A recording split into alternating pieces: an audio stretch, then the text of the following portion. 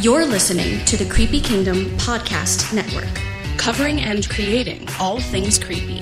Visit creepykingdom.com to get access to all of our articles, videos, and podcasts. Join our Patreon for exclusive content. Patreon.com/creepykingdom.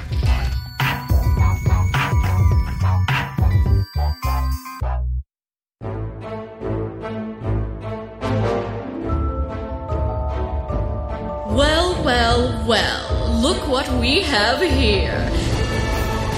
Creepy Kingdom proudly presents Wicked Wizardry.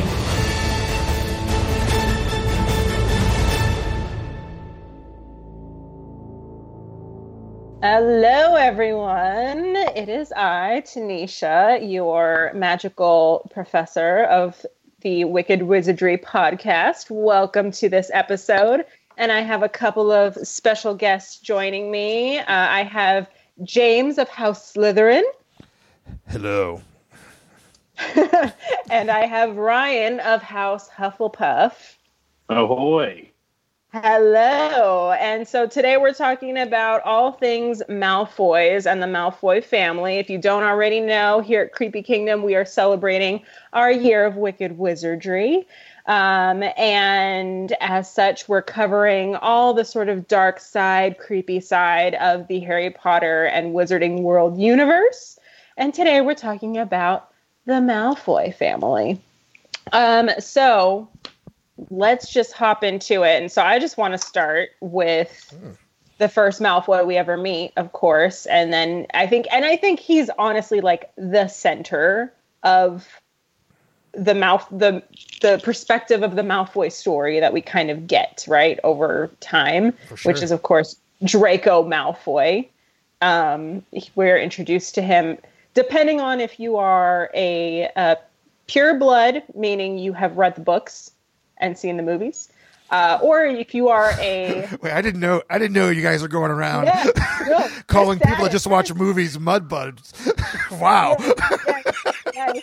Actually, James, there's a whole hierarchy in the fandom community. So if you to be pure blood, you have to have consumed both the books and the movies. To be a half-blood, you have only read the books but have refused to watch the movies. And then you are a Muggleborn or Mudblood if you have just watched the movies and not read the books. And you are a Muggle if you haven't done anything. You haven't engaged in the Harry Potter universe at all. So there you go. The more you know. Wow. That's a topic. Feeling called out? I'm not called out particularly, but on the first episode, I went in extensive detail about how I experienced this saga via film first and then read the books. Well, but then you're a pure blood because you've done both. I know, but but I don't like mud blood being associated with films. So that's a different topic there. Read a book, kids. Anyways, please continue. So, as I was saying, if you are of pure blood status, you know that we met Draco. The first time we meet Draco in the books is actually Harry meets him in Diagon Alley in Madame Malkin's robe shop as Draco is getting fitted for his robes. And he's talking to Harry without even knowing who Harry is at that point. And Harry's already kind of like, this kid's scummy. I don't like him. Or in the movies, our first introduction to him is when they arrive at the Great Hall, right? And same introduction, kind of like this scummy kid that's like, turn my nose up and Harry, be my friend because you're like popular and cool. And he has an interesting arc, which we'll get into in a minute. But what is y'all's first impression of young Draco, especially in those earlier books and movies? Take it away, Ryan. I feel like Draco is somebody that is in our lives all the time growing up. You know, like we all kind of knew people like that or interfaced with people like that at times. And you always just kind of feel like the energy gets sucked out of the room or out of a conversation when you're around them. And you like leave feeling depleted, or maybe I'm a bit introverted. So like maybe that's why.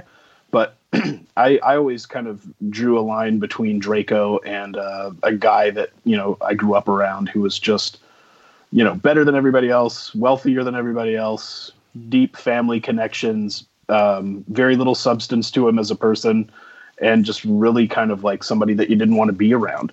And so that Draco just really resonated with me as an instant turn off in reading, the books. And then in the movie, when he first meets him, I saw a great meme where it's like, hey, I'm a racist and my dad's going to try to kill you, but you should be my friend and know, who's ahead of who to be friends with, that kind of stuff. It was just like this bizarre narcissism. So that's kind of always been my read on him. I definitely can agree with, like, you immediately identify him as the kind of guy that's trying really hard to impress, but sometimes actually does impress by the overcompensation, which probably happens to him pretty often. As you would imagine, based on what we see, is that by Harry's response, it might have been the first time that he kind of got some kind of rejection for him, kind of flaunting who he is. But the initial reaction is like, like, even just like, what is this kid about? Everyone you encounter up until this point that's magical has been pretty awesome, if I recall, right?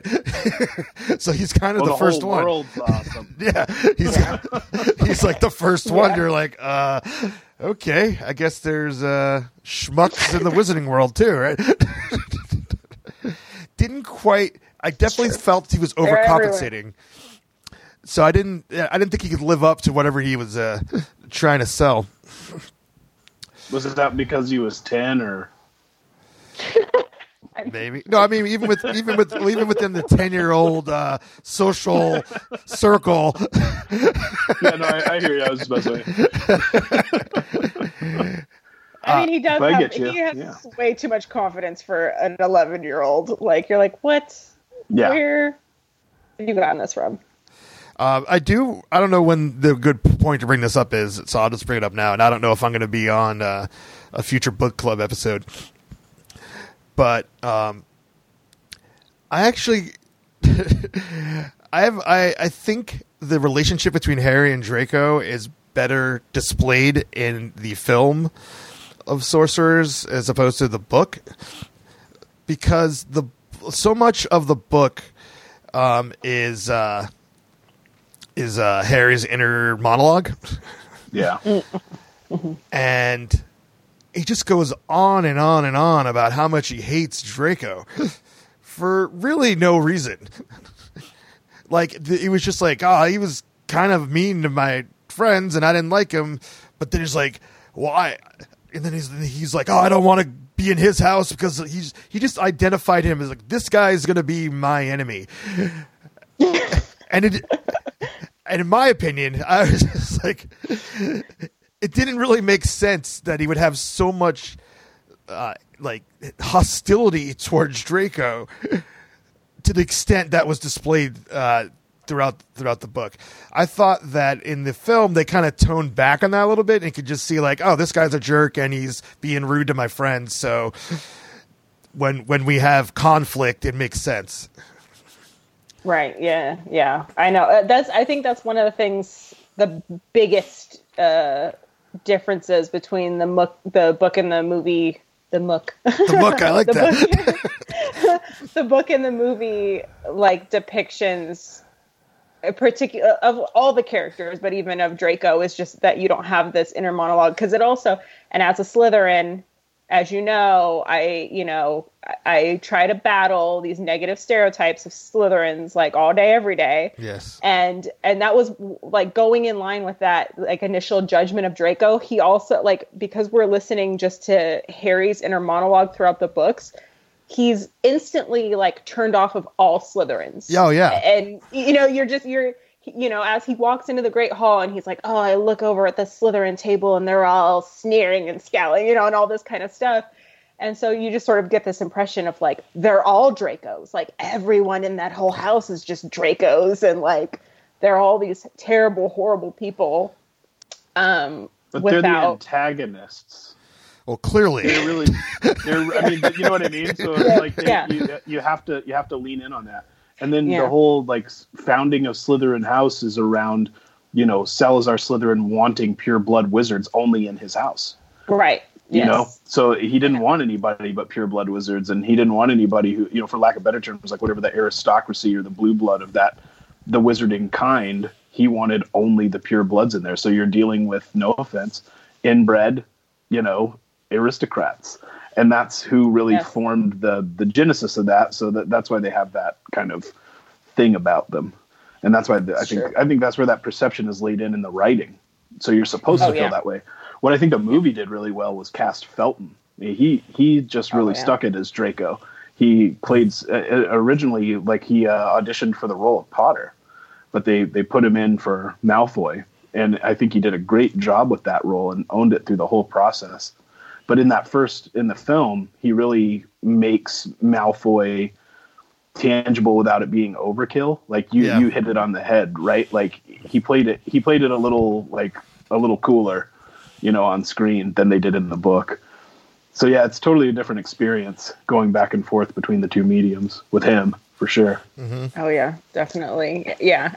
And then obviously, like what I think is interesting too, particularly in the writing of that first initial introduction to Draco and then his arc over time, like it sort of,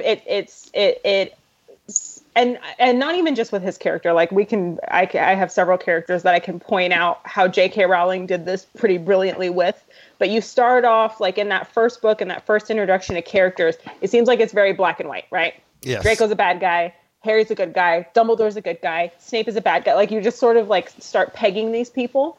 And then, you know, and Draco is like a prime example of just over the course of the books, which, you know, we'll get into more, like you realize it's more complicated than that. It's not that clear cut. It's not that, you know, oh, just like they're all terrible people and that's a terrible person and that's a good guy. Like they're complicated. It gets complicated. And I love the way even Draco's story unfolds.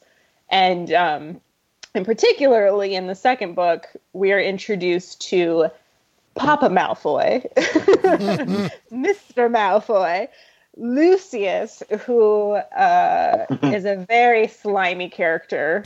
Used car dealer. Yes. He totally is. Used broom dealer. I don't know. I know. Used broom dealer, yeah. He totally is a used broom dealer. Like well, and then it was interesting. So I was reading, I don't know if you have all read the extended materials that J.K. Rowling has written about the universe on like Pottermore. Pottermore? Yeah. Yeah, on Pottermore. So have you read the Malfoy one? About their it's been a long time, but yeah. And I know a bit about it, yeah. Yeah, it's interesting. Just like in a nutshell, essentially they are descended from a long line of Malfoys that came over from France with King William or something. Mm-hmm. And they have a history of, the reason their family is so rich is because they have worked secretly with rich Muggles, royalty in the Muggle community. Leaders. Yeah, leaders in the Muggle community, offering them their magical resources in exchange for goods and material things. Exactly, favor. And so the Malfoys have this long history of sort of working behind power where it benefits them. So like Malfoys never want to be front and center in power, but they've always been. They'll never be at the scene of the crime. Yeah, interesting.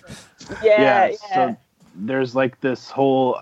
They would get like art and stuff like that from, you know, different Muggle leaders, and that was how their house was filled with like expensive, you know, things. They were always, like she said, you know, at the back behind people, trying to manipulate, you know, systems for their own favor. Mm-hmm. Yes. Wow. So they're good at that. Oh yeah. Particularly old Lucius. Yeah. Let's talk about Lucius. Yes, let's talk about him. I want to talk about him. He's a very interesting character that obviously, you know, is because he's descended from this history. You know, he just sort of carries on that family lineage, right? Of just like, I'm just going to find the most powerful man in the room and be his hype man. And, you know, like, it's true too. You know, benefit off of that. Like, I don't know. Wow. Yeah, he does it all the way through the books. Like, I think, like, even, like, where it really gets pronounced is in, like, Order of the Phoenix, where he's, you know, in the Ministry during the time that, you know, Voldemort has returned and Harry casts the Patronus and has to go to court to defend himself after he saved Dedhams. And, you know, Lucius is there conferring with, you know, the minister, and it's just like he's right there in the seat of power, even though when he bails out of there, he's going and hanging out with Voldemort and, you know, doing Death Eater stuff, whatever Death Eaters do when they do things. So that's the whole, he's so complicated and rich of a villain in that regard, because he really is very smart and very cunning. I think he, like, nails that. It's just, you know, it's a shame he uses it the way he does. I think the words that I would use for the Malfoys are mostly cringy. You know, they're just like, they're cringy people. Like, you're just like, ah. So, like, the scene where, like, they're, you know, in the films specifically, where, like, they're going into the Quidditch World Cup, and, like, you know, the Weasleys and Harry are going up to the top floor, and they kind of stop them, and, you know, we've got seats by invitation of the minister himself. You know, don't boast to these people, Draco. You know, he just, like, cuts people down, and he's just like, he's such a cringy guy, and just, like, I don't know, if you have kids or you're around kids, like, could you imagine like cutting kids down the way he does to the Weasleys, or, like, to anybody, where it's terrible. I just think he's a terrible person, personally. Yeah. Yeah, I would say that there's absolutely no redeeming qualities of like, he's just like, I don't have an ounce. I mean, it's interesting you said, like, oh, if you only use his powers for good. I never really looked at it that way, because I don't have any respect for him. Yeah, man. At all. That makes sense. And I see, back to Draco a little bit here, that Draco is clearly trying in the early part of the story to be his father. Like, he's like, this is how you conduct yourself. Like most boys are. Yes, of course. Yeah, he's like, this is how you conduct yourself. This is how you comb your hair. This is how you... Right. Like, he's literally trying to be his father, and it's interesting where Draco's journey takes him, you know, away from that. Yeah, which is rad. Good for him. Yeah. But yeah, he's a very cringy character. I find Lucius and Umbridge to be, like, some of the most cringy characters in the Harry Potter stories, where just reading their dialogue, watching them on screen, you just don't want to do it. Hold on. No, I know. Well, and then, like, and then again, another brilliant casting. Jason Isaacs is, like, just amazing. So good. Yes, he is. And then our introduction to him, I thought was just, like, so perfect, because that in the movies they played it brilliantly, because it was just like, you know, you have Draco kind of being his usual, like, snotty self to Harry and the crew in the bookshop, and then all of a sudden Lucius just appears and just knocks Draco down a couple pegs and is like, Draco, no. I'm the master. Let Daddy work. Yes, exactly. Let Daddy do his work. And, like, calm down. Yeah, it's rough. It's rough. And I'm a big Weasley fan, so, like, you know, that's game over right there. Don't mess with the Weasleys. Leave them alone. Yeah, I love me some Weasleys. Even as a Slytherin, I love the freaking Weasleys so much. I wish I could be connected to that family. Yes. Yeah, awesome. so much. I you know. Too. You might want to 23andMe. You might be related. Wow. Me? This is going unique places. Do they have a magical 23andMe? That would be interesting. Dear Siri, how inbred the Malfoy family probably is. Oh, pretty inbred, because there's only a few of them, right? There's like the Lestrange. There's the Lestrange family. There's the Black family. Yeah. There's the Malfoy family. There's not that many mentioned. Gaunt family. Yeah, I know. At one point, she kind of listed them out, but there's not that many, so they're all just inbreeding together. What about the Burke family? They have to.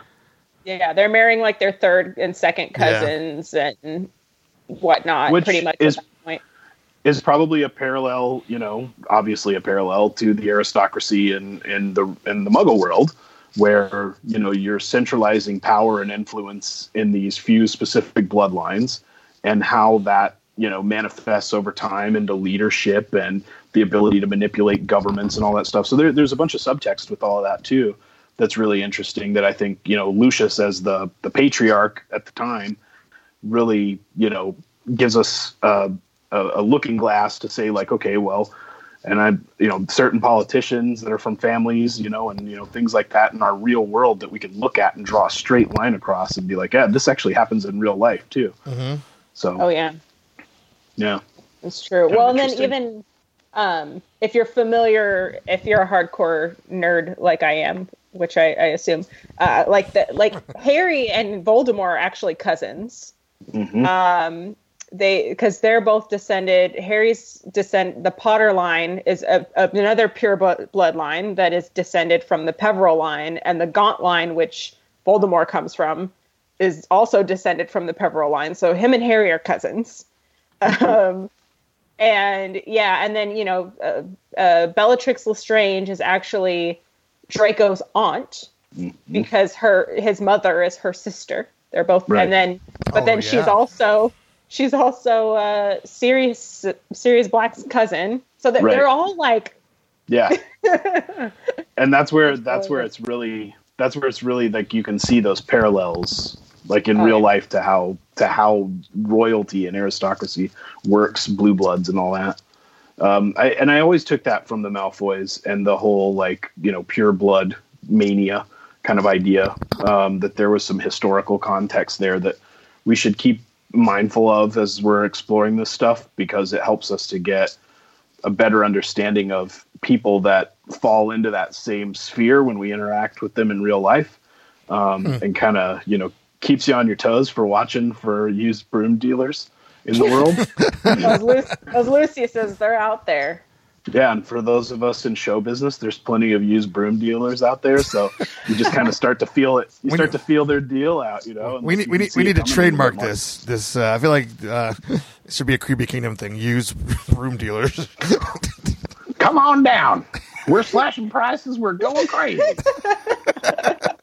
Memorial Day sale. We got the Nimbus 2020. This is fresh in.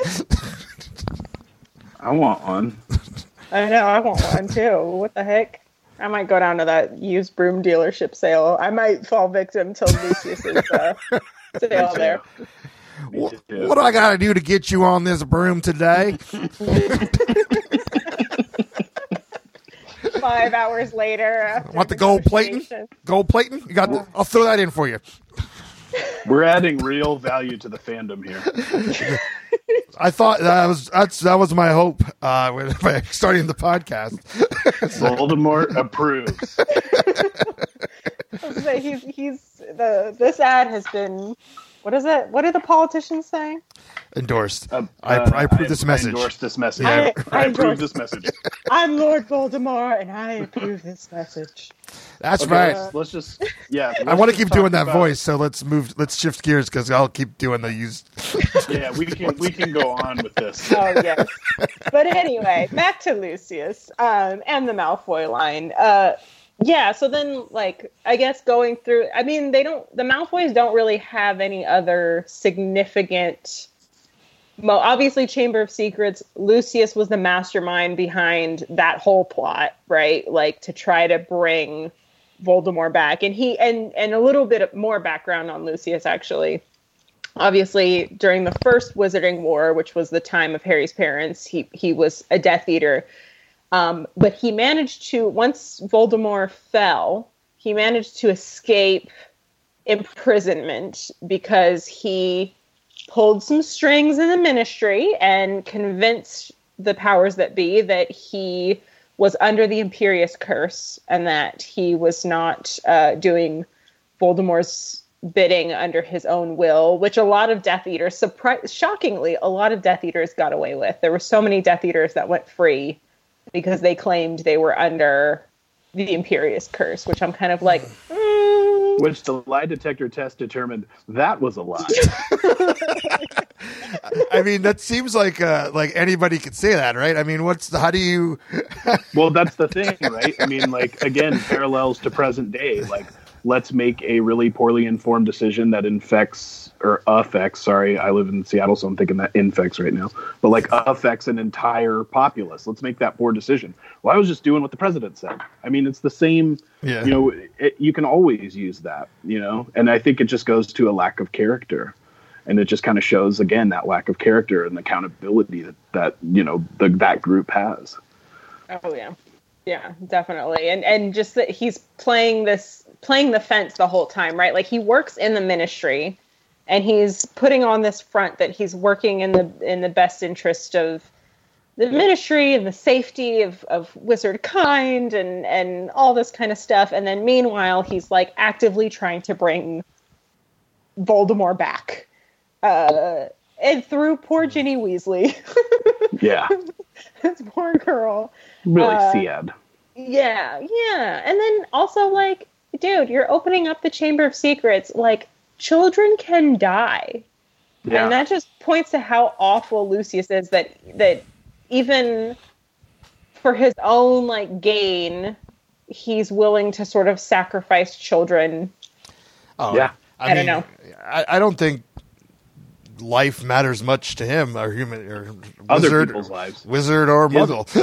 But his own life matters, because I think his arc, while he doesn't ever redeem himself, he does show himself to be the coward really that he is, you know, in the battle of Hogwarts. Oh, So, yeah. you know, and like he'll go where it's safe, you know, and that's really like whatever's going to serve him best in the moment. So he doesn't really have convictions. He doesn't really have morals. I think we've given him a lot of time. I just don't like him. He's a bad guy. He is. And a like- terrible father, too. Yeah, that's rough. He's Yeah. a bad role model. Yeah. Bad Terrible role. Lucius is Shame. awful. But can I just say, though, his wand and his cane are beautiful. Yeah. Like, you know, we can throw him We to can. Azkaban, and I'll keep his cane if that's possible. I think it it could is be gorgeous. arranged. Yeah, I think it's possible. I'll make it happen. Yeah, it's a pretty realistic idea. I think you'd get I- away with it. I'm a pure-blooded wizard. I have connections, too. I'll find somebody. There you Maybe. go. Yeah. Somewhere in the hierarchy. But yeah, so he's pretty awful, pretty bad dad. I'm trying to think through, literally mentally, I'm just going through the books and the movies right now of like, what are some like key moments? I don't think Prisoner of Azkaban had too much. My favorite moments. Lucius moment is when Dobby gets his sock. Yes! Oh, That's my yeah. favorite Lucius How moment, could we because it's like, Thank you. That was so great. Oh my it's gosh. like, ha ha ha, ha ha ha, you got Yes. out-cunninged. You got outsmarted by a 12-year-old child. And Yeah, then who spawns, you know, the most awesome character, you know, that we get to ride along with as well, which is Dobby. So, but Yeah. I think that that's really an interesting turn of events there, and he gets a little taste of it right there, which is Oh, yeah. nice. That's, Yeah. that's a good moment. Oh yeah. And can we just for a moment touch on that the wizarding world is just like cool with slavery? Apparently, Yeah, I'm like, you have these house elves that are owned by wealthy people to do all of their bidding and all work for them, clean for them, cook for them, do everything. And like the wizarding government's just like, it's cool. Yeah. Fine. Yeah. Wow. I never really thought about that. There's so many other like non-human creatures in the wizarding world that don't get this treatment. No, the house elves get it the worst. That's why, like, I think it's Goblet of Fire, Hermione starts Spew, where it's like the Society for the Protection or something of Elves. Elvish welfare. Elvish welfare, yeah. Yes. So she's going around trying to promote, basically to liberate, the house elves from slavery. Yeah.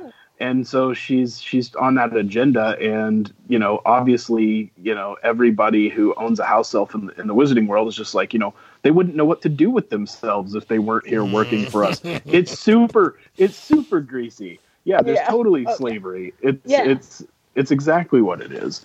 Yeah, it's. I mean, even at Hogwarts. I mean, granted, Dumbledore agrees to start paying the house elves that work at Hogwarts, right, like cents a day. Yeah. Which is like, it's based. It's a school. It's a school.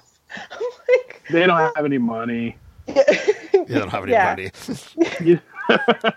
I'm sure they don't have any wealthy. Oh, don't even stick up they for pay him in leprechaun started. Gold. That disappears after you get it. Dumbledore, arguably, I could make a case that Dumbledore was probably the worst headmaster that Hogwarts had ever seen. I was just about to say he's definitely with his flaws. Oh yeah. Yeah. We have a whole Dumbledore episode that I'm so ready for. But he's not a villain. No, not quite a villain, but he has his flaws. Well, it depends on your perspective, but yeah. I mean, he's trying to, in the long run, benefit all of wizard kind. But you could argue at what cost? I don't know. Are you a good guy if your actions are, Well, what you have to think. You have to think about it from the sense of a school with Dumbledore. Like, would you send your kid to a school that all the stuff that goes down at Hogwarts, was going on? Like, no, you wouldn't. Even as a wizard. And even Lucius, was kind of like, dude, Dumbledore, like, you're letting all this stuff happen on your watch. Like, what's going? That might have been Lucius's only moment of parental responsibility. No, I think we're just a chance to stick it to him. I don't think he really cared. I agree with you, James. But and I kind of always have thought of Dumbledore as like your cool uncle, that's like, just like, yeah, come on, have a beer, man. It's cool. Right. Yeah, it's not a big deal. Yeah. He's just kind of a cool uncle. Like, Lord. A little dim-witted at times. Oh, also, what was it? Half-Blood, where he's ignoring Harry. Is that? Oh yeah. Yeah. So it's like when your uncle, like, and he all of a sudden your uncle is like a dick, and you don't know what's wrong with him. He doesn't want to hang out. He doesn't want to hang out with a kid anymore. He's like, you're not cool anymore, kid. He's like, get out of here, man. I'm hungover. What's hungover? Yeah. I'm so ready to lay into him on the Dumbledore episode. But anyway, that's way in the future because he's not even part of the weird year of wicked wizardry. So stay tuned. Oh wait, yes he is. Wait, did we? I don't put Dumbledore on the list. You made Dumbledore a wicked wizard? Because I have. Listen. I have a bone to pick with him. I do have a bone to pick, and to be fair. Okay, I'll say I could go down a rabbit hole. I'm going to stop myself from going down this rabbit hole. But anyway, there's still a couple more Malfoys to talk about. Yes, we do have a few more Malfoys to talk about. Well, one in particular, I'm really excited to talk about. Which Malfoy are you excited to talk about? Narcissa?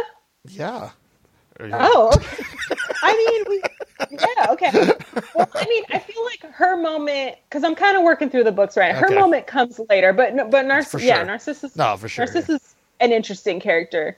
But yes, and then poor Dobby, who technically is part of the Malfoy family by ownership. Until Potter the Liberator sets him free, the Great Emancipator. Right. True. I mean, not to make this dark, but technically, I mean, when you're a slave of a family, you then carry that family name. So technically, Dobby's still a Malfoy, right? Touche. Sure. Because that's how slavery works, at least in America. Well, this didn't take place in America. This did not take place in America, so we need to see how slavery worked back there. I think it was the same. I think your slaves took your family, your name, because you own them and they were your property. So I'm assuming, I don't know. But anyway, so Dobby technically is a Malfoy by ownership. I don't know. But if he is a Malfoy, he was the best Malfoy. Yeah. Agreed. Yeah. Dobby was the greatest Malfoy that ever lived. We can all, precious little Dobby. We can all, relate to Dobby's, when he realizes that he's made a poor choice and the banging of his head. Is that just me? Sorry. You're like, dang it. Yeah, that's just you. Okay. But no, I did not consider him a Malfoy before this recording, but I can't argue your point. I mean, I don't know. I'm just thinking, but yeah, kind of sort of connected in there by property. But yeah, I'm trying to... Prisoner of Azkaban, there wasn't too much going on with the Malfoys. Obviously, Goblet of Fire marks the pivotal turning point in the series because it's Voldemort's return, which Malfoy is present and actively a part of and all up in it, and goes right back to kissing his lord's bootay, so to speak. I mean, the power shift was right in front of him. He had to, had to get back in line. Choose a side. Get back behind that power. That's right. He knows power when he sees it. And so Goblet of Fire happens, and he sort of gets away because for whatever reason, the Ministry is so resistant to hearing Harry's testimony about what happened in that graveyard after the Triwizard Tournament and that Voldemort was back. They were just like, nope, didn't happen. We don't know why this kid died. I don't know. It was a fluke. It was an accidental death. Can we? I actually want to pause there, and that always puzzled me. I don't know if you guys have any insight on why they were treating him that way at that point, when the evidence is so clear. Because Fudge was convinced that Dumbledore had a secret plot to overthrow his power and take over the Ministry. Mm-hmm. So Fudge was basically just against Dumbledore. Harry was aligned with Dumbledore, and that made him a not credible source of information, or a scapegoat or a villain or whatever. But that was kind of how that was seemed to be the motive. Yeah, that they believed it was sort of a story concocted by Dumbledore and fed to Harry in order to get Dumbledore his opportunity to rise to greater power because Fudge was threatened. Yeah. Well, and fear of losing power, right? So you've got really the Fudge's concern about losing power. That's really what you're dealing with there. Yeah. Is he's a weak-willed leader that is concerned for his place. Yes, he very much so is, and very threatened by Dumbledore, understandably, because Dumbledore, I mean, Fudge is the Minister of Magic, but everybody knows Dumbledore is the most powerful wizard alive. Like, there's no, I was like, Dumbledore has way more swag. I mean, let's be honest. Yeah, Dumbledore's like Elvis Presley. He's like the king. Like, you can be the minister, but I'm the king. Right. Exactly. That's exactly what it is. He's, any man that can rock without pants is, too cool. Good thing I'm not tilting this camera down. Show you how cool I am. I'm pulling a Dumbledore right now. Yeah. I don't know, but I'm trying to think. Yeah, Goblet of Fire, and then we get to Order of Phoenix, and then you sort of see Lucius kind of enjoying his freedom and kind of like this, haha, I got away with it. Catch me if you can, but you can't. Like, nobody. He still is pulling so many strings in the Ministry. at that point as well. And I think probably with Fudge's paranoia, like obviously Lucius being a Slytherin, he's sort of, capitalizing on people's fears and whatever he can take advantage of. And I think he was probably heavily feeding in to the opportunity with Fudge being so paranoid about Dumbledore's power, for sure. Well, yeah. I mean, it manipulates him towards Voldemort's agenda. Mm-hmm. Yeah.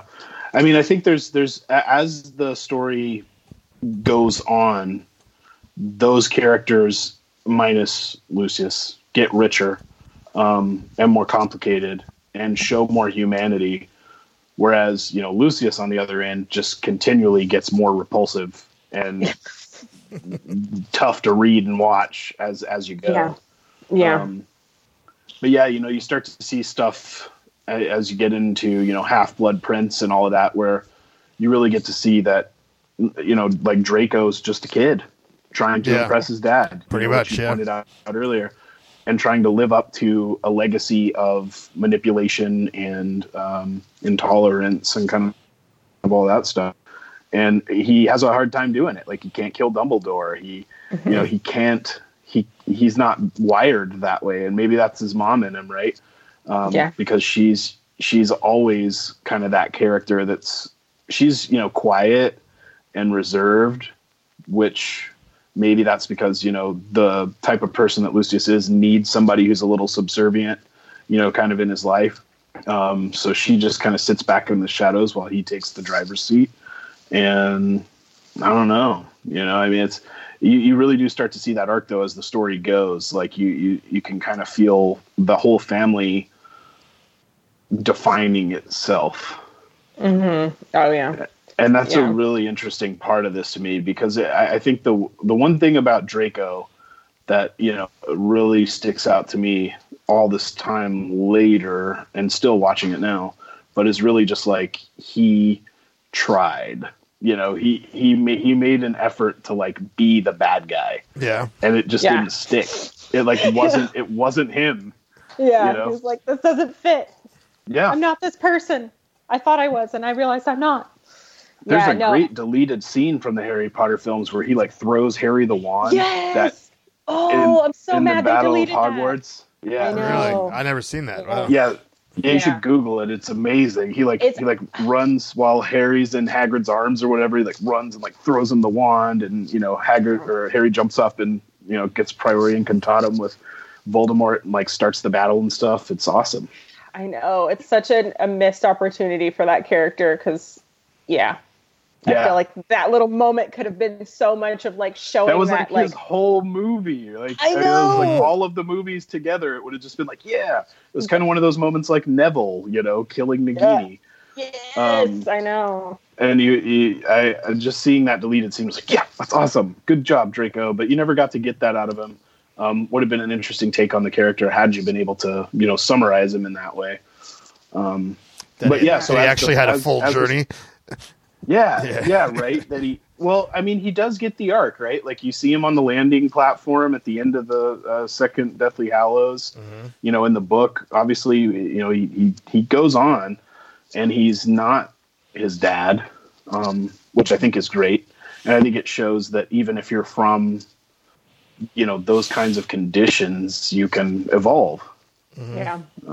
And I think that probably gives, some hope for the character and how he's going to progress. But I would like. Yeah. So I would. I think this has been alluded a lot of times that J.K. knew where the characters were going to end up from the very beginning. Is that like a general consensus? Yeah, she said she plotted it. Yeah. So I would think that would be that kind of makes up, when I think about it, for the view of Draco in the first book. Because he's so viewed as like, this is my enemy. I'm the bad. like I hate him so much. But it's like then Harry kind of learned the lesson too. Yeah, the two that Well, he saved him in the room of requirement. Yeah. Mm-hmm. There's lessons there for both of them. Yeah. Yeah, you just kind of got robbed of seeing a full like, I guess it'd be the anti-hero's journey. Like, you got robbed of seeing a full metamorphosis out of Draco in the movies with the cutting of that scene. But I think it's there in spirit. Yeah, I could see. Yeah, I agree. It's just a little bit softer. It's not as on the nose. It's an afterthought. You're sitting there thinking about it, and you're like, oh, okay, I hope that people sit there and think about this stuff, because otherwise I think we're all pretty weird. Just FYI. Yes. Oh, yeah. But you had brought up another character, which James will be very excited about, because I think we're now in like Half-Blood Prince territory, which is my favorite book of the series. I love Half-Blood Prince so much because it just dives into so many characters, backgrounds and backstories, and just fleshes out so many characters that we had seen mostly as one-dimensional or two-dimensional up until that point. And we get to know Draco a little bit further because we're introduced to his mom, Narcissa, at that point. And the unbreakable vow, and how powerful that scene was, because she's a mom who is fiercely protective of her kid, and you kind of get to know her a little bit. And even in the books, they don't talk about her a ton, but even from the little moments we get of her, while yes, she does kind of take a backseat to Lucius, and she seems to be kind of like, it's his show, I'm in it, I'm just in it, when it comes to her child, that's the one time that she's like, no, I'm stepping up to the plate and doing what needs to be done. And that moment of making the unbreakable vow with Snape that he's going to protect her son, because she knows what her son is being made to do, which is an awful thing to place upon a kid, because he's 16 at that point, 15 or 16 at that point, a 16-year-old child. You're asking him to murder the most powerful wizard alive, knowing he's not going to succeed. He's going to fail. If it was just between him and Dumbledore, that's not going to happen. And she knew it. So she was like, oh no, I'm going to put extra protections in place to assure that my son is protected when he's being asked to do this like terrible thing. Yeah, the maternal instinct. Yeah. So James, is she your favorite Malfoy? Yeah, she's your favorite? Yeah, probably. But what's interesting, as you brought up, is that there's the least amount of information as opposed to the other members, of the immediate family. And I think it's more of like a case of like, you kind of fill in the blanks, kind of like, because it's not really there. So as I'm really thinking about it, I was like, you're like, why is she your favorite? I'm like, there's only really one reason. And it's really the moment in Deathly Hallows when she says, is Draco still alive? Right. And that shows like, she doesn't literally care about anything else that out of all but her kid. She just cares about her son. So she's willing to throw away, to jump out of the passenger seat of this, train to nowhere, the Lucius train. I mean, essentially, right? I mean, which is arguably the Voldemort train, and he's the caboose. Right. Yeah. I mean, she's kind of, as you said, going along with it, but what else is she going to do? But she, at this moment, just kind of like, nope. Like, nothing else is more important. She's cunning too, right? So in that moment, she's acknowledging that even though the killing curse was just put on him, he's still alive. Yep. She saw the writing on the wall. And she was like, oh yeah, so the prophecy is real. Like, this kid's going to take him out. And I think that, yes, she's obviously concerned about her son, but I think she's also very smart, and I think she's very cunning. And I think that there was even a little bit of that acknowledgement in that scene, which, it is what it is. But she definitely noticed that in that moment, right? Mm-hmm. Like you had to. Yeah. She was, I mean, obviously she was the one who kneeled over him, and she realized, holy crap, this kid is alive. He has survived the killing curse again. Right. And I think she was like, Voldemort can't kill him. No, yeah, Voldemort can't kill him. She just realized in that moment, Voldemort is not going to win. Right. We are not she was like, we are not on a winning side. So I'm going to check and see if my son's safe.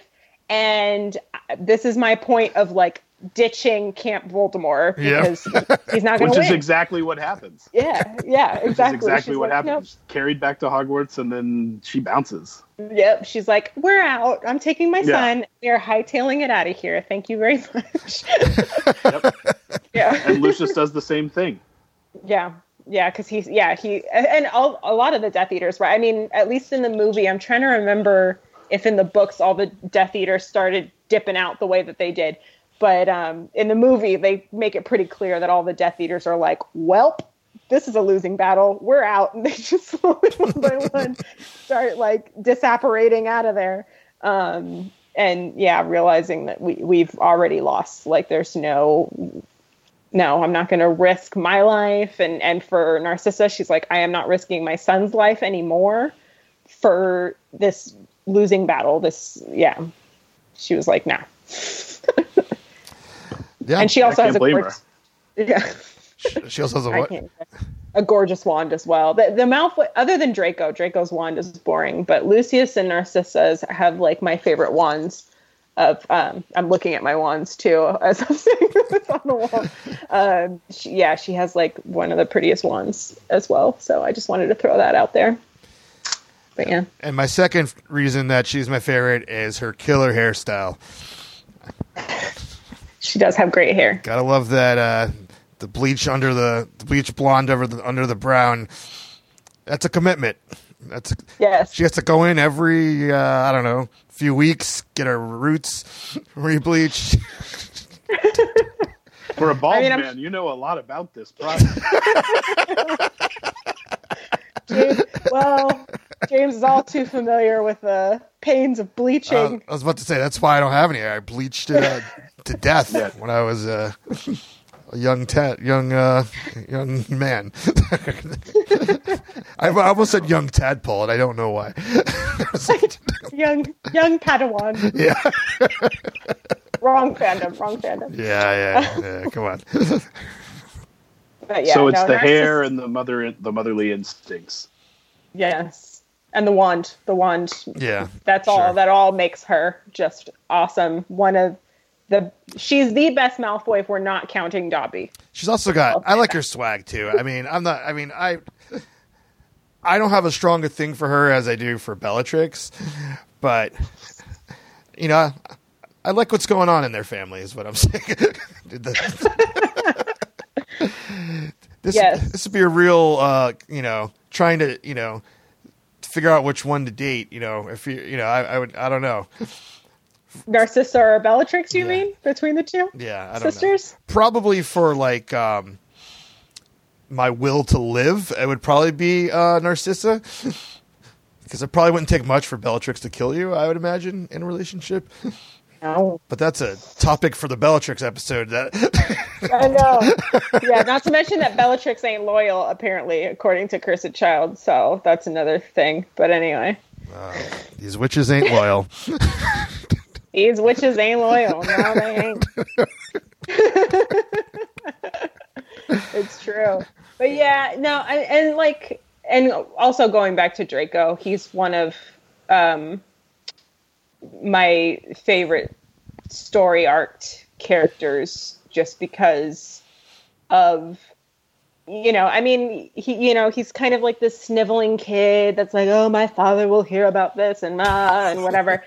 But I think in the end, if you really think about what he carried on his shoulders, like especially in Half-Blood Prince, like Draco's kind of brave. Like, I mean, to have to orchestrate bringing all the Death Eaters into Hogwarts and, knowing that like he, his father's in Azkaban, he could very well get caught and end up in Azkaban in everything that he's doing.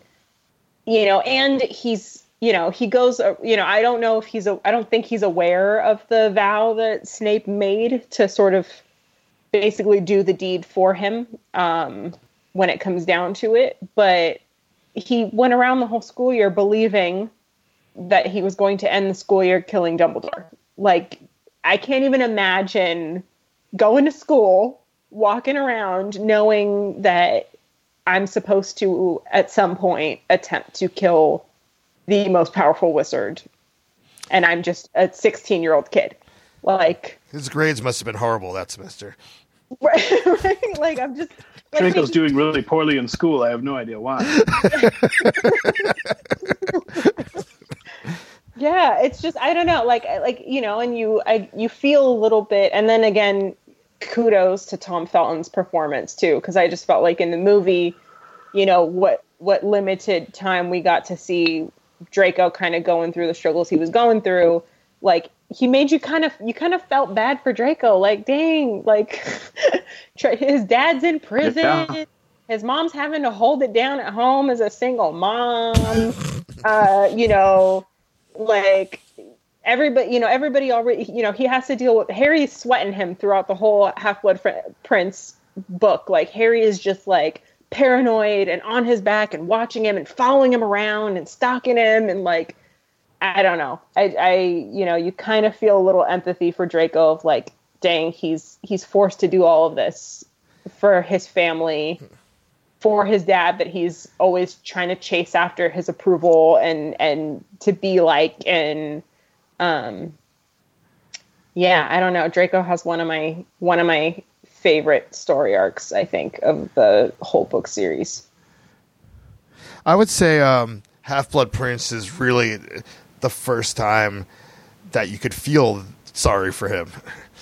Yeah. Yeah. That you actually see this other side of him. And in your instinct of, up until this point is to be like, oh, I don't want to feel sorry for this guy. Right. He's been such a jerk. But if you're a decent human being, you can't help but to feel sorry based on the circumstance, Yeah, I know. Well, and then also like this sort of narrative of like, and this is going off of my professional hat, here in the work that I do is like, so I study a lot and do a lot of work around like trauma-informed care and how trauma in our lives and our situations that we're sort of born into and brought up in sort of sets us up for certain things, right? Like it's not so easy to say, oh, just don't do this, or just don't, be this person, or just don't, whatever. But when you're surrounded by it your whole life and it's all and like you start to realize that Draco is really just a victim of his circumstances, and he was playing a role he believed he needed to play to sort of survive in this world and exist in this world. Like that's what he needed to do. And then for him to kind of open his eyes a bit and realize like, I don't have to live this life. I don't have to be this person.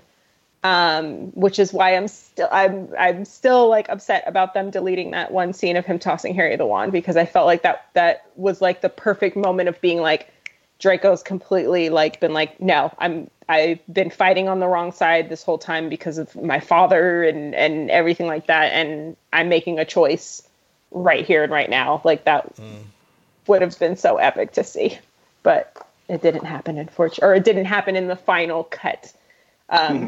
Harry just has a wand. I don't remember if the movie ever explains how Harry gets the wand, but he just appears with the wand and he's like, oh, I'm ready to fight you. I mean, it's like, magic. Come on. I mean, yeah. That's excuse for any continuity issues in the films. Yeah. It just appeared. I don't know. It was in his right hand. Now it's in its left hand. Yeah.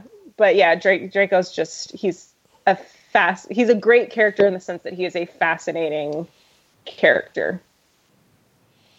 But I do want to Draco love butts. Yes, I forgot to mention that. So when Deathly Hallows came out in book form, I was working at Barnes & Noble. So I was working at the midnight release of it, and some of the other coworkers like, "Oh, we're going to dress up as characters. You should dress up as someone." I was like, "Oh, all right. Well, I want to be Draco," because I just thought of like, what is the polar physically opposite of me as possible person from the whole Harry Potter universe, and I couldn't.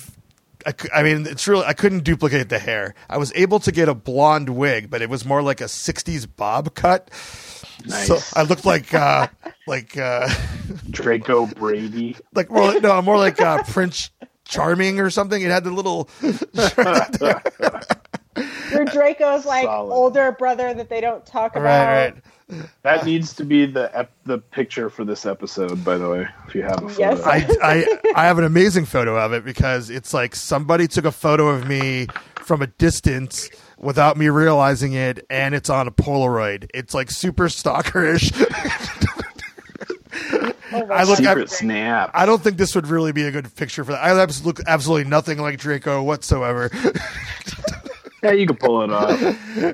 It's fine. I had to tell people I was Draco that they didn't believe me. But they just thought you were some like '80s glam band or something. I don't know what people thought I was, but I mean, clearly other people looked actually dressed up as characters. And there's like, why is this guy wearing this wig? I'm Draco. I said I'm Draco. What do you want from me? I didn't even do his voice or anything either. I just talked like, "Hey, what's up? I'm Draco. Let's do this." Did you have the beard and the glasses too? I didn't have a beard, but yeah, glasses for sure. Yeah. And just to finish this thought out, when I was thinking about this earlier, I was thinking about what a, no pun intended, magical time that was, because that month, which is June of 2007, arguably had to have been the best time to be a Harry Potter fan. Oh, yeah. Because Deathly Hallows came out, and then we're like a month out from Order of Phoenix coming out. And right as Deathly Hallows came out is when they announced that the Wizarding World was coming to Universal Studios. Yep.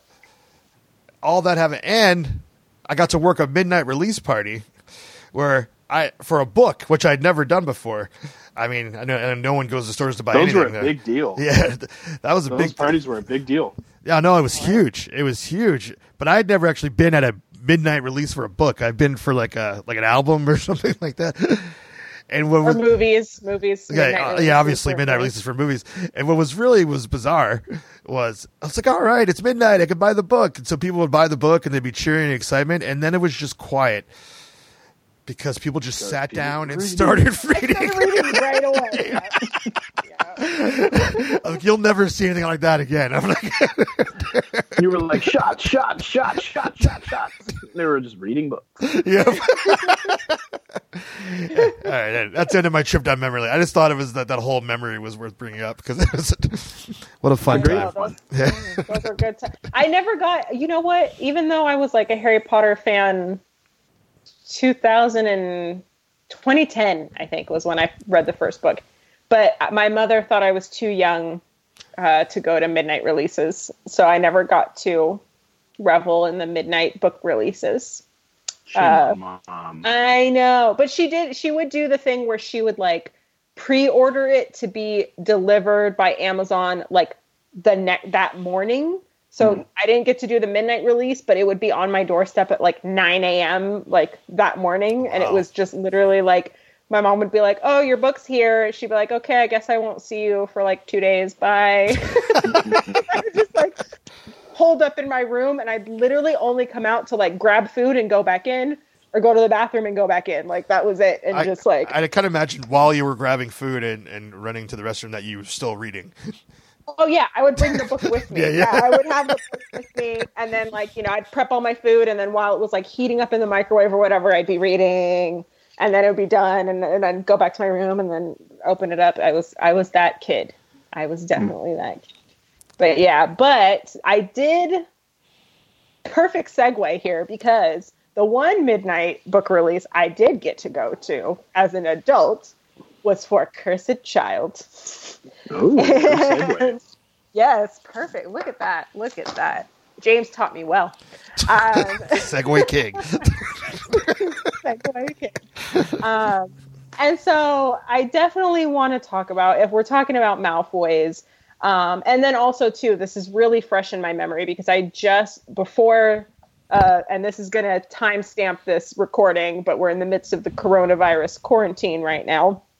Literally the weekend before the quarantine started, it was literally the last weekend of shows, and since then they've been shut down. I got to go to San Francisco and see the Cursed Child live, which was magical and amazing. And even if you're not a fan of the screenplay and reading the story, like, I get it. I'm there with you. There's certain story points that I'm not a huge fan of, but being in that theater live was amazing, and I will definitely endorse, like, that show is just amazing. I can't even imagine just like the effects yes that I've heard about. It's so just all the special effects happening around you in the like, you're just like, it's literally like watching, I almost compare it to like you're watching a Harry Potter story take place, but then also it's like a David Blaine magic show. Right. Like, all these things are happening that you're like, how did they do that? Whoa. Look. So amazing. That so was my great. David Blaine impersonation. Look. Who's a better magician, like, show to see, like, live? Like Chris Angel. Chris Angel, yeah.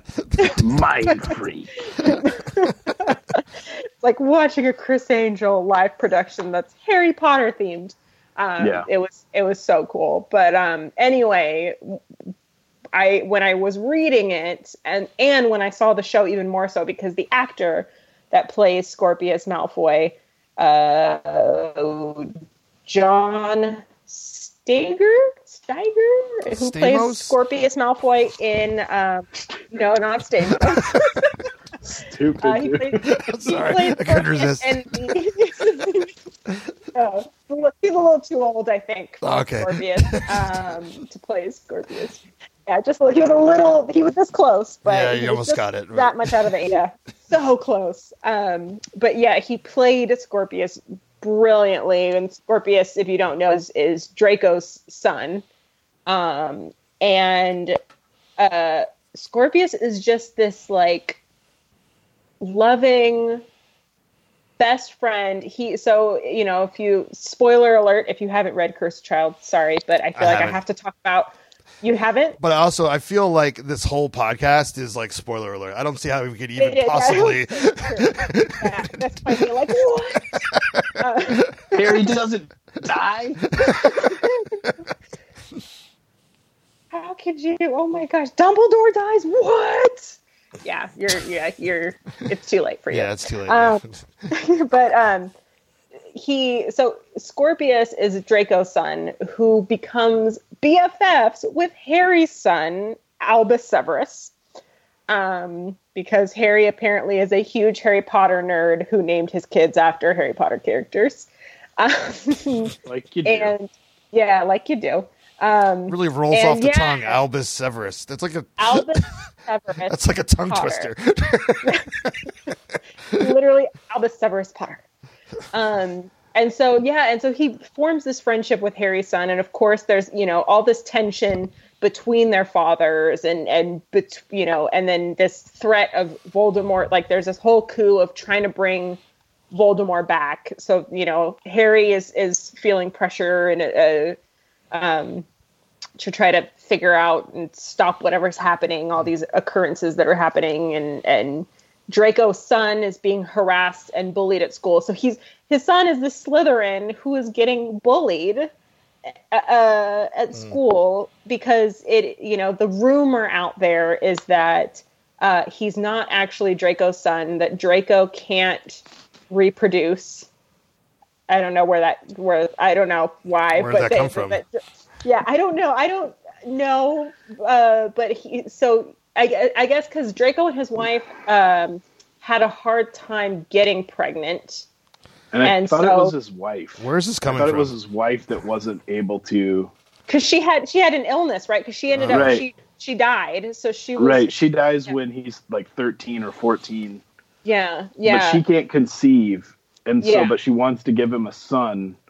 So then there's like some theory that, you know, I think it's like the time turner or something, right? And she gets that she went back in time. Wait, is this all in the Cursed Child? Or yeah. Okay. I didn't know this was. I know this was Pottermore stuff or something, because I was like, I never heard of any of this. No, and then she supposedly had an affair with Voldemort, and then to get pregnant and then come back to times. That devil. Yeah. Well, because I mean, spoilers for you, James. I'm saying spoiler alert more for you, James, because you haven't read it.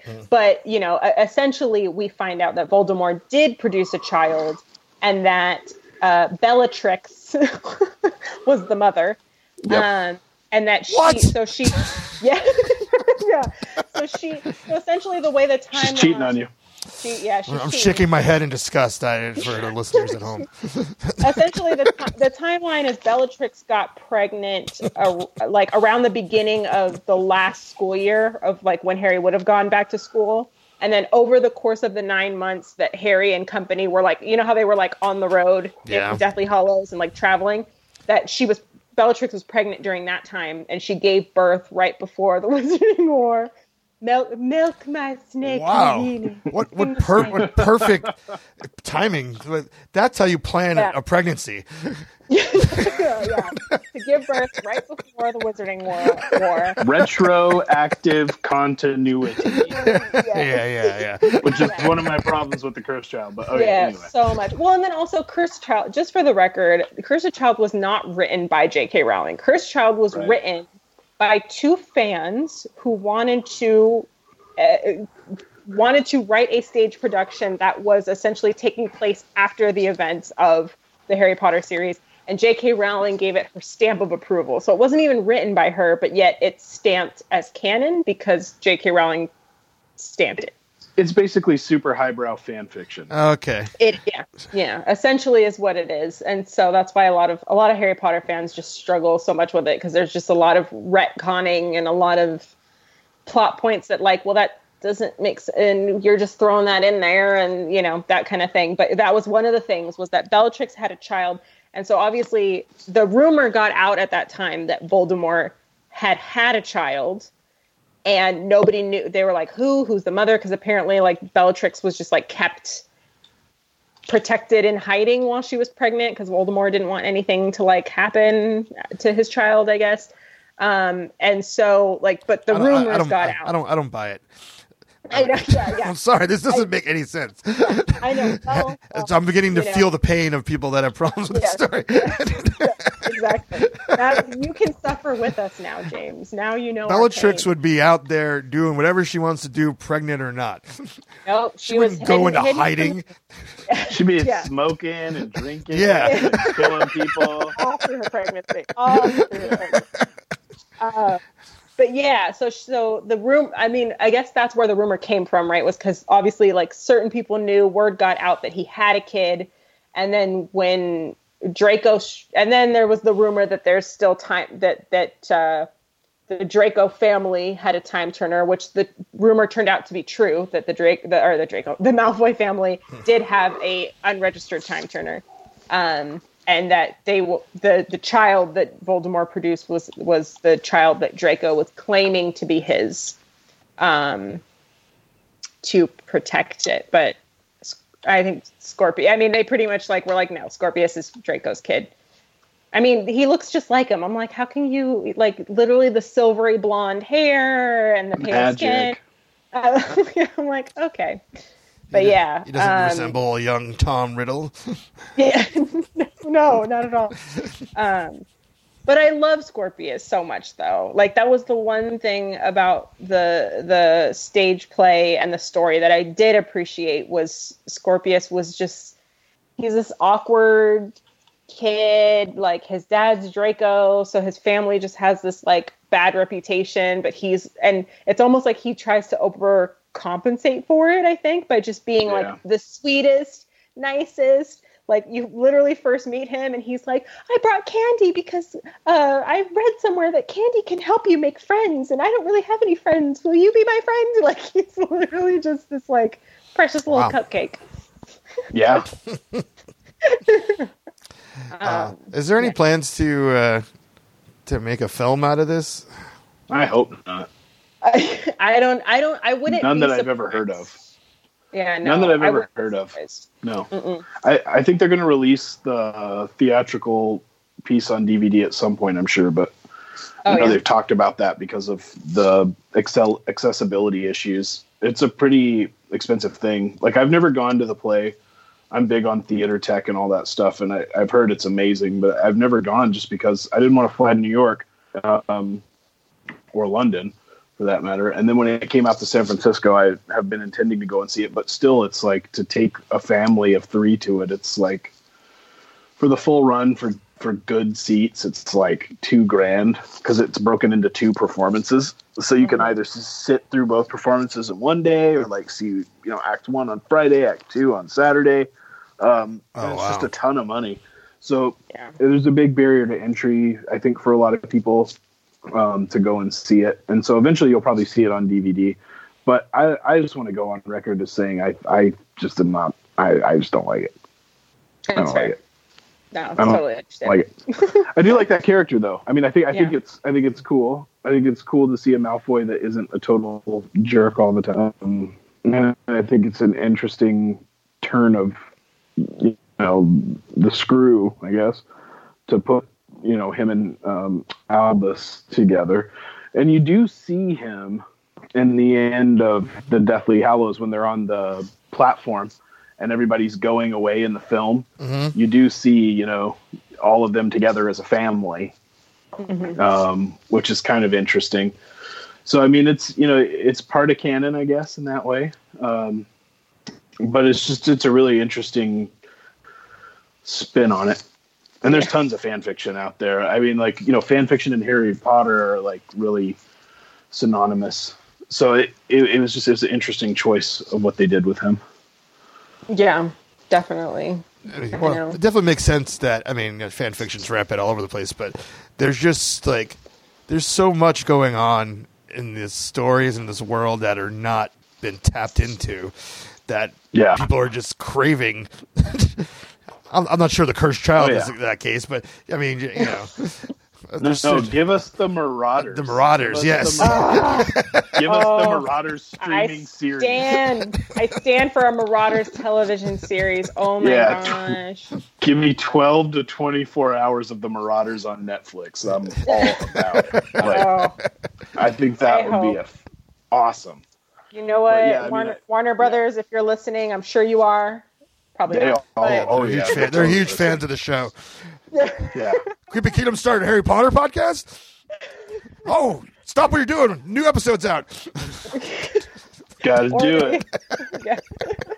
Maybe. I mean, yeah. But if you're listening, give us a Marauders, or even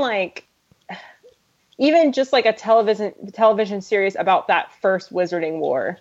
Yeah. Like, there is an audio series that's fan made called The Great Wizarding War that's all about the first Wizarding War. It's pretty good, pretty good, fan fiction. If you're into fan fiction, I recommend it. But I would love a television series, like just seeing James and Lily and getting to see Snape first go to Dumbledore, and that whole start, oh my gosh! Have you ever seen? It's called Voldemort: Origins of the Heir. Yes, I have. Yeah, that's another well-made fan. Too. Yeah, that's another really well-made fan one. Crazy good production values. It's like an hour long, made by Triangle, Try-Angle Films. That's a pretty impressive thing. So, I mean, there's some really great spin-offs that, kind of cover the dark side of the wizarding world. I think everybody's pretty fascinated with that, good-evil struggle. And there's so many things they could do that would be cool. I would even be interested in, a sitcom, Meet the Malfoys, where you come home and it's like, what's for dinner? And it's like, nothing. and they'll just go steal dinner. We don't have a house elf anymore, so who's supposed to make the dinner? Yeah. Oh, that's the first episode. That Dobby just got liberated, and now the laundry's piling up. Who's got to make the dinner? That's what I thought we were doing here was Meet the Malfoys. I thought we were going to just do some like writing. classic like 80s like or 90s like comedy sitcom where there's like a laugh track and it's like a Draco. Right. What did you do now? Who would their neighbor be? They have to have an annoying neighbor. Would it be Slughorn? Who's another? Well, they own. That's the thing is they own a lot of land, so they don't really have neighbors like next door. No, but someone's got to pop in. Someone's got to pop in. Meet the Malfoys. They have to have a neighbor. I know, and it's got to be an annoying neighbor. It has to be an annoying neighbor. Who's like Skeeter? Oh God, yeah. Just constantly popping in, not minding her own business. I think that would be a good one. Bridge comes over every now and then for a visit. To have some tea. Yeah. Mm-hmm. I think she visits. Overstays your welcome. Yeah. But I mean, you could just take all the cringy, just kind of people and build this little universe out of them. I really did think that's what we were doing with the show. I thought this was a writing exercise. We're going to make our own show. I think that could be a whole new episode. There's something. That's how James gets me to do things. He's like, "Oh, you can write a show off of this." But he lied. I lied. But no, I think there's gas in that tank. Like I really do. I think there's gas in the tank for like the Malfoys and like how I don't know. Like I just get this. I don't want to beat up on current events, but like I get this feeling that we're being controlled by Malfoys in the society that we live in, and I think they're a great example of what not to do, really, personally, until Draco turns the page, which I mean I'd love to see the people that operate that way turn the page, but it's just there's this really present subtext for me with those characters. Oh yeah. So I think it would be fun to see that explored. Oh yeah, I would love to see actually a retelling of all 7 books from Draco's perspective. Wow, that's a commitment. That would be, I mean, but how amazing would that be though, right? Like just, all the political meetings that were probably being held at Malfoy Manor and all the things Draco was overhearing and the plotting that Draco was overhearing. And yeah, Harry's POV is really like misanthropic teenager, like, right. Yeah. So it would be kind of interesting because I honestly think that, Draco's perspective from this story, if you were to put it in his point of view, would be more mature, because I think he was exposed to more mature things. I don't think he had people buffering him like Dumbledore and McGonagall and even Sirius and like, all those people just kind of buffering him from exactly what's going on, or Mrs. Weasley, who's like the biggest buffer ever, I think Malfoy, you'd see a totally different side of the wizarding world. That'd be really interesting. It's a good point. Yeah, I would love that. But J.K. Rowling, if you're listening. No, that's our quarantine project. I would say that would definitely obviously be interesting, but clearly we're glad that this story was not told through Draco's point of view, because I think the barrier of entry for you as the reader or viewer is that it'd be pretty cringy. Or just you know as much as Harry does, right? Yeah. Which is not a lot at the beginning. Yeah. And I think to me that was one of the huge appeals of this, is that I'm not watching a main character that knows what's going on, and I have to kind of catch up. It's like we're discovering this together. Yeah, no, for sure. But I mean, what does Draco discover throughout the process? Which I mean, I think we've covered, but I mean, it's definitely an interesting perspective. Yeah, well, I mean, especially as like hindsight, right? Like, obviously, we would still want the original series from Harry's perspective, but like, it'd be interesting if she came out with like a trilogy of books that were sort of paraphrase, not like literally each book. No, not the I think book. That's the big question with her. I mean, after her acclaimed screenwriting career is over, will she go back to writing, narrative fiction books? And if she did, would she go back and expand on the Harry Potter universe? And I don't think she said before that there's not an inclination to do that. I don't think she hasn't said that she wouldn't, but I think that, it'd be really interesting to see like what she would spin out from, and what characters she would take. But I think she's got a penchant, obviously, for the darker side of things. So it'd be kind of interesting to see. Yeah. I'm here for it. I would be too. I just kind of had a thought, and you brought, since you mentioned something from Star Wars, kind of popped in my head. Like, what is the future of the Wizarding World once it's no longer in J.K.'s hands? That may or may not happen in our lifetime, but like, I feel like once it's out of her hands, that you're gonna get this kind of stuff, because we're getting it. We're getting it with Star Wars now, right? Yeah, it's there with fan fiction, right? Like fan fiction in a sense, right? Like the first fan fiction was based off of Sherlock Holmes, so his Doyle's stuff was the first set of characters that had their own little universe like that, where everybody spun off of it. Other notable examples would be Lovecraft, Stephen King now.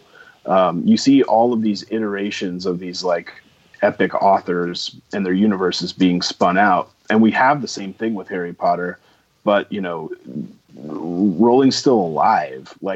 So 25 years down the road, will you probably see like super deep, fake, well-produced iterations of Harry Potter? Yeah.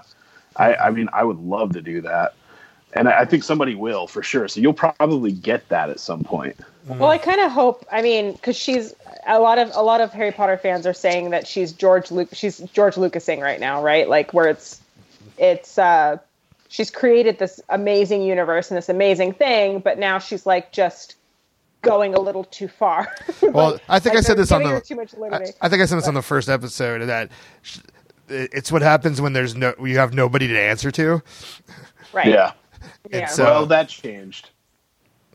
That changed after the last film. She had to do some serious answers. The Warner Brothers is reining her in. But I would love personally, like the way Star Wars has grown beyond, like, and not just fan fiction, but like actual like film and like The Mandalorian is brilliant. Which is, it's all fan fiction though. Like, that's what I'm saying. Right. Like, it's all there. It's all people taking an idea and spinning off of it with words, and then other creatives come in and tell stories visually or whatever, video games, whatever you want to do. Speaking of this Harry Potter role-playing game, have you seen the trailer for that?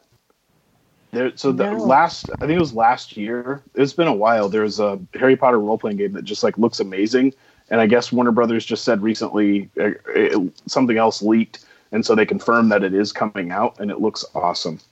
So okay, I'm excited, because we play a lot of Red Dead Redemption at my house, and I was just like, could you imagine a Harry Potter video game made by Rockstar Games that was like Red Dead Redemption or Grand Theft Auto quality with like a huge universe, not like stealing cars or stuff, but you could still stealing brooms. Yeah, stealing brooms and Avada Kedavraing people.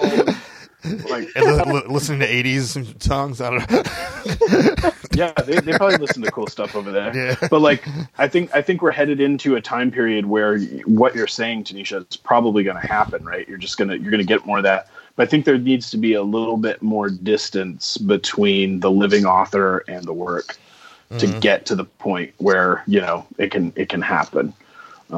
As somebody who made a Stephen King mythos spinoff, like I know that was like. Some people were like, don't. And other people were like, yes. But either way, it made no money and got like a minimal audience. So it was one of those things where I think for people that are making Harry Potter content, you're really just playing to the nerds, which is rad because that's what we want. Yeah. And the government should give them a grant to make cool stuff. That's what they do in Canada.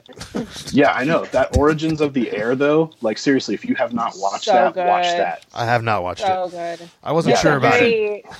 It's a very well-made fan film about like sort of Tom Riddle's descent or ascent into becoming Lord Voldemort, and it's a very well-made fan film. Like I was like, wow. Yeah, they spent some money on it. The production value is super high. Like it was before like, red cameras and stuff like that. They had like that kind of quality where it was just really, really awesome. I would recommend anybody watching that. I think your podcast should do a review of it. Well, we are doing Voldemort, right? So that should go on we're going to do totally. We're going to do a Voldemort episode, and I definitely, I want to definitely dive into some of the, and then when we do the Marauders episode, talk about there was a fan film called Snape and the Marauders that came out too. That was pretty cool. It's very short, but really cool. Because there's some really awesome fan made content out there. That's Yeah, and I think that stuff's great. I love to see it, especially when it's well done. It's pretty cool. So who knows what the future's going to hold for the Malfoys? Maybe if Fantastic Beasts bombs, we can get the rights for Meet the Malfoys on a deal and get into production. Yes, it'll be a new Netflix like family comedy series. It'll be fun time. Vimeo, baby. We're going straight to Vimeo. Straight to Vimeo. Yeah, I'm on board with it. All right, as long as Bellatrix shows up because she's related. Oh, she'll make an appearance. She's the aunt. She's like the cool aunt that pops in every once in a while. The cool crazy aunt. She just drags around cursed muggles. It's like floats their bodies around, and it's like, oh, Bellatrix, you brought another muggle in the house. Oh, darn. I know, it was a really clever edit to it. I just want to squeeze her in the show somehow, guys. It's fine. She has to be there. She'll be in it. We'll write her in. She's going to have some episodes. I can't. I feel a show. I feel a pilot coming. Oh yeah, it's happening. It's happening. All right. I'm down to be. I'm not great at writing or any artsy stuff, but I'll co-produce and just sort of throw ideas out there, see if they stick. You can provide us with the psychological guidance. Yes, I'd be down for that. I can give some sort of character insight. There needs to be some real deep subtext and message underlying beneath every episode. I actually, because you brought that up, there is a book called The Psychology of Harry Potter, and it's just breaking down. A friend purchased it for me, given, I'm very interested in human behavior as well as Harry Potter. And so it's on my to read list. So once I read it, I'm actually very interested in maybe even doing a podcast around that because it's fascinating stuff. But yeah. Yeah. And there are a couple of different podcasts that combine the Harry Potter world with psychology. Yeah. I don't remember right off the top of my head what they're called. But there's one in particular where a PhD goes through and unpacks all that stuff. And there's all these, dark side isms in there, where it's like, your inner Slytherin is coming out, like this kind of stuff. It's really interesting though. But I think there are all those cool parallels to all this. And it's been fun to unpack the Malfoys. Oh yeah. The Malfoys are a fun family. They're so much fun. But they're very interesting, which is one of the things I love about J.K. Rowling is she just created these really interesting characters that got their arc and earned their arc and were interesting to sort of unpack over the course of 7 books and 8 movies. And the Malfoys are right up there. So yeah, I think that pretty much wraps us up, right? I feel like that's a good stopping point. Yeah, I think we did it. All right, well done. Thank you for joining us on this episode of Wicked Wizardry, and I've been Tanisha, and it's been my pleasure getting to talk about the Malfoys. And thank you to James of House Slytherin, and thank you to Ryan of House Hufflepuff for joining me. It's been a really good time. Thanks for having us. What was our sign-off? Didn't you come up with a sign-off last time? Oh, stay wicked, wizards.